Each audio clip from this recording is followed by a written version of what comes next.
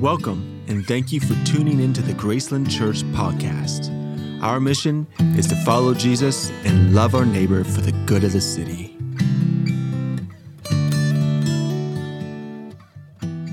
I was recently having a conversation with someone who was wrestling with the gap between their beliefs and their experience. It's a very common tension in people's lives. They were saying, I believe in Christ. I believe I'm saved. I believe I'm filled with the Holy Spirit. I've spent time learning the promises of God for everyone who calls in the name of the Lord. I believe that Jesus is my salvation. I believe that I'm called to live life to the full, to walk in freedom, healing, hope, and peace. I believe I'm called to have love, joy, and patience, to know the comfort of the Spirit, to have self-control, but I'm just not experiencing the full reality of those promises. And if this is all true, why am I not experiencing these promises like others seem to be? And I'm not going to ask you to raise your hand, but how many of you have ever felt like that? I definitely have, thanks, Stephen. A few people didn't listen to what I said right before I asked the question. You got to love Stephen Houlet. If it's you, raise your hand. Stephen. I love that about Stephen. You know, on Friday, I had my son with me for my work day because my wife was on a school field trip. And one of the things I used to help him get through the morning and kind of so I could get things done was we were going to go to Chick-fil-A for lunch. And he said, Dad, can I get ice cream after I have my nuggets? And I was like, yeah, of course, son, you can get ice cream, totally. And he said, Dad, is there going to be a play place? And I said, okay, all right, son, we'll find one of the Chick-fil-A's that's reopened their play place. Because I don't know if you guys know this, but not every Chick-fil-A has reopened their play places. Some are being very ungodly and keeping them closed for some reason, really messing up the families like mine. I don't know what's going on with these people, but if you know any of those owners, can you put in a word for me? We have literally mapped out the 15 Chick-fil-A's that are around us, which ones have open play places and which one don't. So those were Clay's two things, ice cream and play place. So we got to lunchtime. We're loving some Chick-fil-A. He ate his nuggets. It was time for him to get some ice cream. And right around the time we got the ice cream, there was a lovely woman at the Chick-fil-A who wanted to, communicate with Clay. He's 3 years old. And for whatever reason, this woman didn't strike him as someone he wanted to talk to. And so instead, what can he do? He's 3, so he just started crying when this woman is like, hi, doing like, if you think about being 3 and like people always doing this to you, he starts crying. And then, so the moment comes, he got his ice cream, and here's what Clay is doing. This is Friday lunch. And me, like any good father, instead of consoling him, I took a picture of him on portrait mode, which meant I had to back up a little bit to get that shot. I was like, this is gonna be a great picture. I took like 10 and I got it. And I comforted him as well, just so you know. I definitely comforted him. But what he is doing right there is he's looking directly at this woman who's trying to talk to him. And this woman's husband is saying, stop making the children cry, to his wife. He's now giving us this wonderful example of, I think, sometimes what our lives actually feel like, which is our belief, like Clay's, says the ice cream is supposed to make me happy. But his experience is, now there's this woman in my face, and I'm afraid, and my ice cream is no longer making me happy. And I'm not joking at all. He could not get past it. He had one lick of ice cream, and we threw it all away. I held him, and we walked out of the Chick-fil-A. He didn't even eat it, and he was totally fine the rest of the day. We had a wonderful day, lots of fun. I am not an abusive father. There's joy. Most of the pictures I take of Clay, he is smiling and loving every minute of it. But on a more serious note, many Christians end up asking, because of the gap between their belief and their experience, what am I doing wrong? Why is God not showing up for me? Does he see me? Does he love me? A lot of Christians think, I met the Lord years ago, but now I'm not so sure. The challenges have stacked up. I know I'm making some bad choices now. I feel like I don't have the power to do what I need to do, and I actually feel like I'm walking in darkness now. It can lead to a crisis in your faith. Mahatma Gandhi famously and sadly said, I like your Christ. I do not like your Christians. Your Christians are so unlike your Christ. And I've noticed that a lot of Christians end up saying, I like Christ, but I don't like myself. I'm so unlike Christ. I'm not seeing the evidence of my faith. Brennan Manning similarly said, And if you're a DC Talk fan, you're going to recognize this. The greatest single cause of atheism in the world. Anybody recognize that? From What If I Stumble, What If I Fall? All right.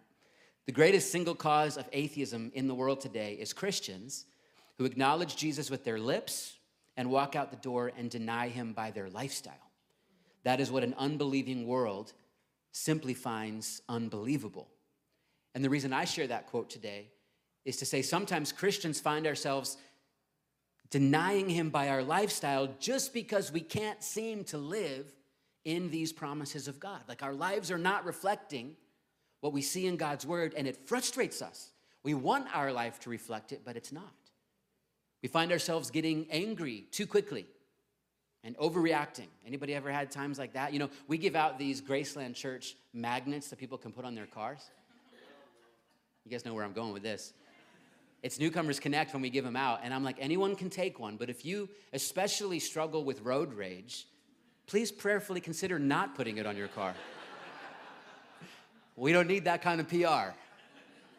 I have one on my car, and I must confess, I'm not a road rage guy, but every once in a while, something happens, and I accidentally cut someone off, and my neighborhood, just to get my 7th grader to school on school days, as soon as we get out of our driveway, we're in bumper-to-bumper traffic just to get to the school. Any of the parents feel my pain? Everyone's going to work, going to school. We sit in traffic for 20 minutes to go like 0.5 miles. And sometimes I accidentally go in front of somebody wrong, and the first thing I think is, oh no, I gotta take off my magnet.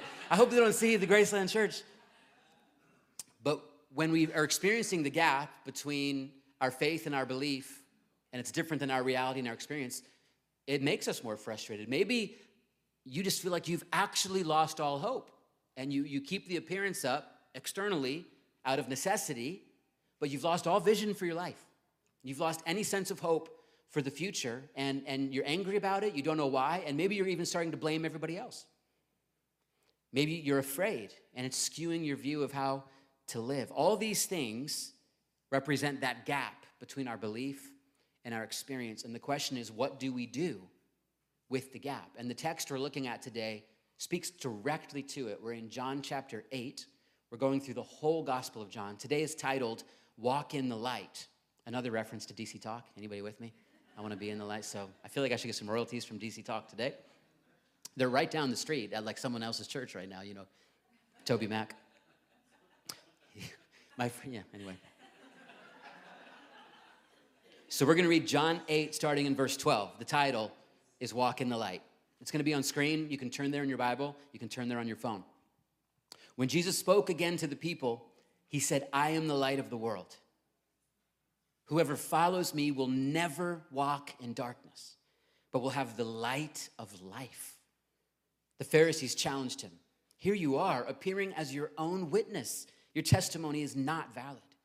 Jesus answered, even if I testify on my own behalf, my testimony is valid, for I know where I came from and where I'm going. But you have no idea where I come from or where I'm going. You judge by human standards. I pass judgment on no one. But if I do judge, my decisions are true because I am not alone. I stand with the Father who sent me. In your own law, it is written that the testimony of 2 witnesses is true. I am one who testifies for myself. My other witness is the Father who sent me. Then they asked him, where is your Father? You do not know me or my Father, Jesus replied. If you knew me, you would know my Father also. He spoke these words while teaching in the temple courts near the place where the offerings were put. Yet no one seized him because his hour had not yet come. So he starts in verse 12 by making this extraordinary declaration. And I want to give you a little bit of context, which will give you even more insight to how incredible this moment is. They had just finished something called the Feast of Tabernacles. We've been studying it the last few weeks. It's a giant gathering. It's a party celebrating and remembering God's faithfulness when he provided for them through the wilderness. And at this feast, they would light 4 giant torches that would illuminate the night, and it was brilliant. And they would sing and dance and celebrate and praise God and remember when God led them by a pillar of fire through the wilderness, and they would go wherever the fire went. They would follow it. So these huge torches were lit, and they were all celebrating, and Jesus speaks up and says, I am the light of the world. He's basically saying, remember how your forefathers followed the flame? Now you must follow me. I have the light of life. This is a profound, prophetic, powerful moment. And then he goes on to say in the second half of verse 12, whoever follows me will never walk in darkness, but will have the light of life. What a promise. I don't know anyone who, if they heard that invitation and believed it was a real possibility, wouldn't sign up. They would say, yes, I want to never walk in darkness. Yes, I definitely want to have the light of life. Promises like this, though, are sometimes what leads to Christians feeling frustrated with the gap between the promise, which we believe, yes, the promise. You said, I'll never walk in darkness. I'll have the light of life. But my reality is, I just feel like I'm always stumbling around in the darkness. Do I have the light of life? I don't know. Is this what the light of life is supposed to feel like? That is the tension. And this is where we get to the heart of this message. And it is a challenge that I hope you will receive as a gift. There is a condition to the promise. Many times when God's word makes promises to us, it's saying these promises are always here available to you by grace, but it's not guaranteed. There is a condition. And number one is this: we often mix up the unconditional love of God with the conditional promises of God. Now, bear with me. I teach this a lot. I believe God has drawn a circle of agape love around you. It is an unconditional circle of love drawn around you. I've drawn the same one around my children, right? Here's one of my daughters, agape love. You couldn't break out of God's circle of agape love if you wanted to. He loves you unconditionally. But here's the thing. The circle of agape love around you does not mean he will force you to walk in his promises. Kind of like parenting. Our kids and our grandkids can never get out of our circle of love, no matter what. But we can't force them to walk in the gifts that we want to give them. Number two, the promises of God are always available to all through Christ, but only experienced by some. And this is not a downer, it's just true. This is one of the reasons why Brennan Manning and Mahatma Gandhi had those quotes that I shared at the beginning. We don't see the evidence of the life you claim in your life. So it begs the question, what is the condition to this promise? And it's right in the text. Look at what Jesus said. I am the light of the world. Amazing declaration. Whoever follows me will never walk in darkness, but will have the light of life. So he says the condition to having the light of life and never walking in darkness is following Jesus. And I would ask it to you this way: do you feel like you are walking in the light of life right now? Do you feel like your path is illuminated before you? If not, I would encourage you to assess your own heart, assess your own life, and ask, man, am I really lined up with following Jesus? What does following Jesus even really mean?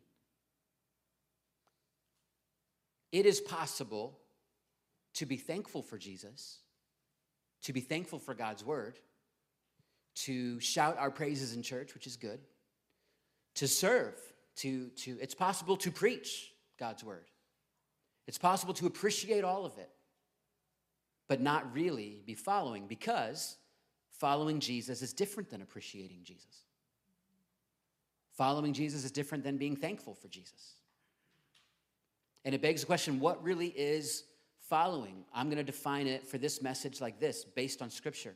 Following Jesus is about knowing, loving, and obeying Jesus. Scripture says that, and it's the Apostle Paul who wrote this, he says, I consider everything like garbage compared to the surpassing worth of knowing Christ. Scripture paints this as the highest calling of your life. So part of following Jesus is your highest calling being to know him. It means you ache. You wake up in the morning and you want to know him more. It means you pursue knowing him more than you pursue all the other callings on your life or all the other dreams of your heart. It means that contentment and satisfaction come from the highest calling, knowing him. It's kind of like, I've always been an ambitious guy. Sometimes that's selfish ambition. I'm hoping more and more it's holy ambition, right?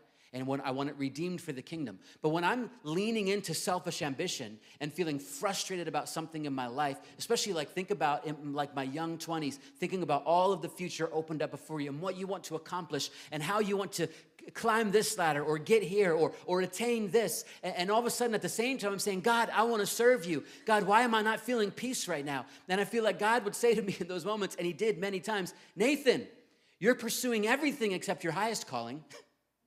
Of course you don't have peace. So am I missing the promise of peace because God is not faithful or because I'm not following? Are you tracking with me? Part of following Jesus is knowing him, and then that knowing leads to loving. The great command says, love the Lord your God with all your heart, soul, mind, and strength, and love your neighbor as yourself. So is your heart bursting, overflowing with love for Jesus?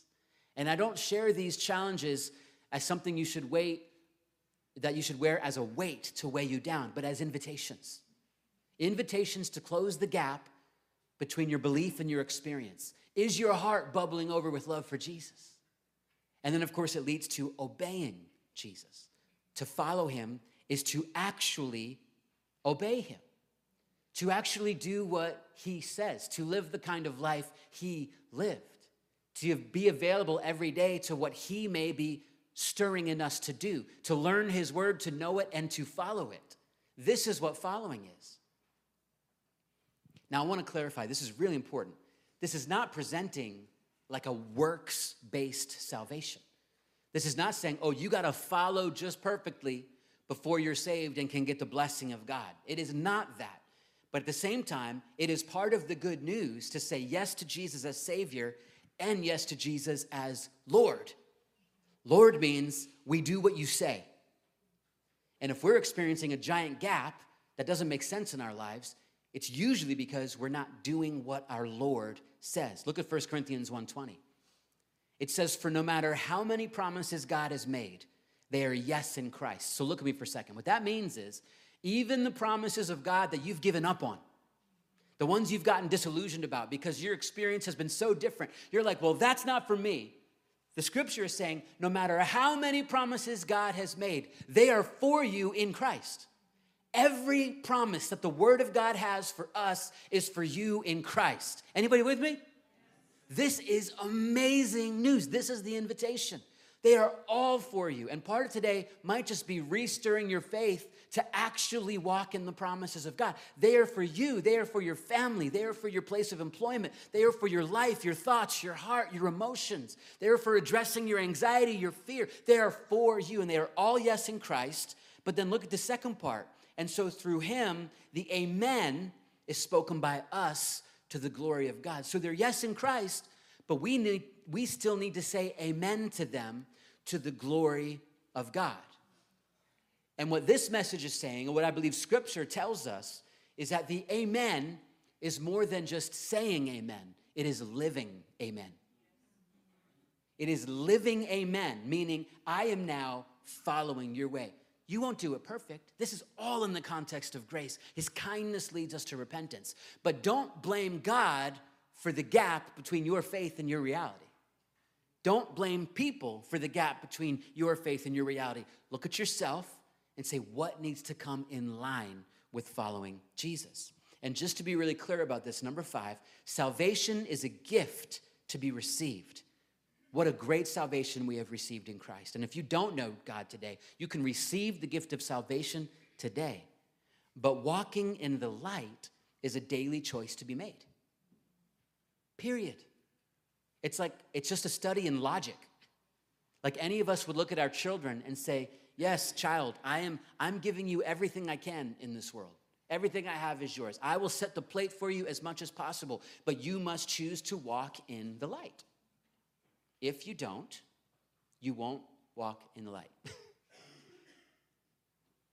And I think sometimes our Heavenly Father is just like, my son, my daughter, I love you. But you're reeling and spinning out of control, and overwhelmed by so many of these things that are robbing you of peace, that are filling you with fear and intimidation. And I feel like he would just say, hey, choose to walk in the light. Choose to obey me today. And I believe that as I share this, God will bring things to your heart and mind that he is calling you to bring into alignment with following Jesus. Because the thing about sin and missing the target of following Jesus is it has this cumulative effect in our life. The more we lean into that, the more we do that, the more we disobey God's word, the more we build that as the reality we're leaning into. And it messes up our thinking. We step away from the renewed mind, and we step into this whole mess. And it just gets worse and worse and worse. The good news is, at any moment, you can step right out of that, change your thinking, and choose to embrace the light again. And that is called repentance. And the way this practically looks is any time of any day in your life, you can stop and say, Lord, I welcome you into this situation in my life right now, right into this moment, right here, right now. Lord, what are you saying to me through your word? What does your word say to me? And then right here, right now, what are you saying to me by your spirit? Are there promptings? Are there things that you want to stir me towards or stir me away from? I want to pay attention to them. And then when you stop and do that, the next choice is yours. Do you submit to his word or not? Do you choose to follow or not? And this gets very real, in moments like road rage. To bring that back around. So the muscle we need to develop is that in moments of anger, we don't just act out for a month on anger. Because I'm telling you this, people get angry and then sometimes stay angry. And you know what? A week turns into a month turns into a year turns into 10 years of just anger. People are angry. You don't have to live angry. You don't have to live acting on anger. You can stop and say, God, what does your word say to me about forgiving people? What does your word say to me about offering a totally clean slate to someone that I've been offended by? I'm just picking examples. And then he will speak to you through his word. He will speak to you in gatherings like this. He will speak to you when you're driving your car to work, if you stop to listen. And by the way, his word comes with power. It doesn't just come as this thing that sits in front of us and then we grab it or we don't. When we accept it, when we say yes to God's way, we find power. Have you noticed that? When you're facing temptation, you're only powerless for as long as you flirt with it. And as soon as you say no, and you say, God has called me to holiness, you're flooded with power. Have you ever experienced that? So when you're tempted, whatever the temptation may be, whatever kind of like self-medication you tend to use to get through the day or the week or the month that's pulling you away from God, you can stop right in those moments and invite the word of God, invite the spirit of God. It's word and spirit. It's like these word and spirit pauses, and they can come in, and then you can choose how to respond to it. Do I follow? And as you do this, you know what? You start to close the gap between your faith and your experience, because when you do that and when you say yes to following, you know what floods you even in the middle of the most anxious moments? A peace that passes understanding. So the promise does not mean you will never walk through darkness. It does not mean you'll never face a storm. It just means the storm and the darkness won't get in you. You'll be filled with the light of life. We still go through challenges. We all know that. Maybe you don't. Even following Jesus with all your heart, soul, mind, and strength, as well as you possibly can, responding to his kindness every day, doesn't mean you're not going to go through hard times in life. You will go through hard times in life. We live in a fallen, broken world. God can redeem those times. But I love our Pastor Duncan, our pastor emeritus. He was in our first service. He says it so well. You can be in the storm, just don't let the storm get in you. And that's what it is to have the light of life. Reading on in verse 13, the Pharisees, the self-righteous ones, then responded by challenging Jesus. And we're going to start to close with this idea. They say, here you are, Jesus. You can hear the spirit of what they're saying. Appearing as your own witness, they say. Your testimony is not valid. So they confront Jesus and they try to discredit him. And it's a cautionary tale for us. Don't just assume the Pharisees are out there somewhere. This is a cautionary tale for you and me, because if you don't follow Jesus, you will walk in darkness and blame others for it including Jesus.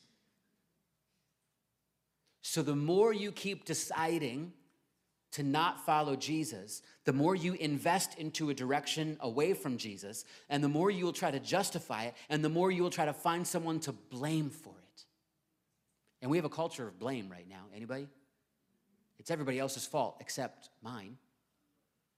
And I'm not saying people haven't gone through very serious trauma and hurt, and that needs to be dealt with. There's a positive side to all of it, but our culture has gone so far with it that it's training us, it's discipling us to look out at everyone else, blame them, point the finger, even to the tune of, God, it's your fault. And that's what they're doing. He says to them in the flesh, I'm the light of the world, guys. If you follow me, you'll never walk in darkness. You can have the light of life. And they say, your testimony's not valid. They fight him. And how many of you have ever felt that same cry of your heart? God, I can't believe you've brought me to this point in my life. Your testimony is no longer valid to me. I will not trust you. I will not seek you. I will not obey. What are you talking about? Look what happened last time when I tried.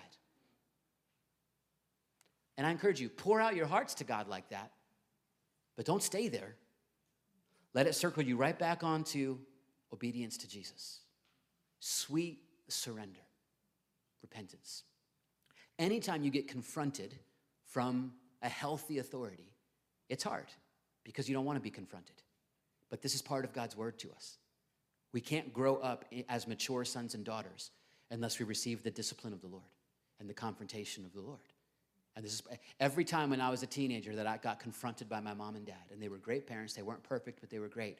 My immediate response was anger and blame right away. And then eventually it gets in, you sit with it, you grow through it, and you grow in wisdom. And you might just need to hear, I am teaching this because we hit this part of the text. I'm literally just teaching through the book. But we have a church that's full of Christians that are so frustrated and they're starting to blame everyone else rather than look at their own obedience. So let's make sure we pay attention to our own obedience. And my closing question for you as the worship team comes up is, do you want to walk in the light? And if so, what is Jesus revealing as your next step of obedience? And if you have no idea what your next step of obedience might be, you know what you can do? Go to your last area of disobedience and start there. It's kind of like when someone gets marching orders from a commander in the military. Hold your current orders until you get new ones. And I believe it's like that with the Lord too. And wherever it was that you veered off and just started not following Jesus, return there and say, Lord, I repent. Forgive me for running my own direction. I want to follow you with all my heart. I want to know you. I want to obey you. And you know what? Do it here today as response, and then do it 10 times throughout the rest of today. And then do it 20 times between 7 and 9 a.m. tomorrow morning.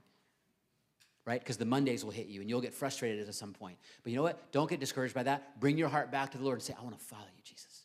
Teach me your ways. Fill me with your word. Fill me with your spirit. Are you guys tracking with me on this? This is the life of following Jesus. And the incredible thing is, no matter how many times we veer off, you know what grace says? Yep, come right back in. Just like it never happened. Let's go. Vámonos. Here we go. It's time. So don't let any excuse hold you back from returning to obedience today. Just say yes. You don't have to wallow in condemnation for a week before you can return. Forget it. The gospel and grace says, come back to Jesus, run with all your heart, soul, mind, and strength, and just tell him, I'm yours, Lord. I commit my life to you. I want to follow you. I want to make it till the end. I want to return to faith in all these promises. They're not just for other people, they're for me. They're for my family. I want everything that you promised me in your word. I want all of it, God. Teach me your ways. You know, imagine you are out on a trail in the wilderness, in crazy terrain, on this big adventure, but dusk comes on you so quickly that you can't get back to the base camp, and all of a sudden it's getting dark. You can't see anything around you. You do not know the terrain. Stakes are high.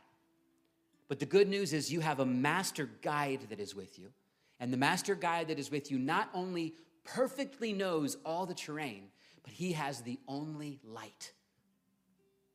He literally is a life-saving master guide. In that situation, you have only one point of action to focus on. There is one thing that you must do in that situation to stay alive, to figure out what your next step is, and to focus all your energy on, and that is staying near the guide.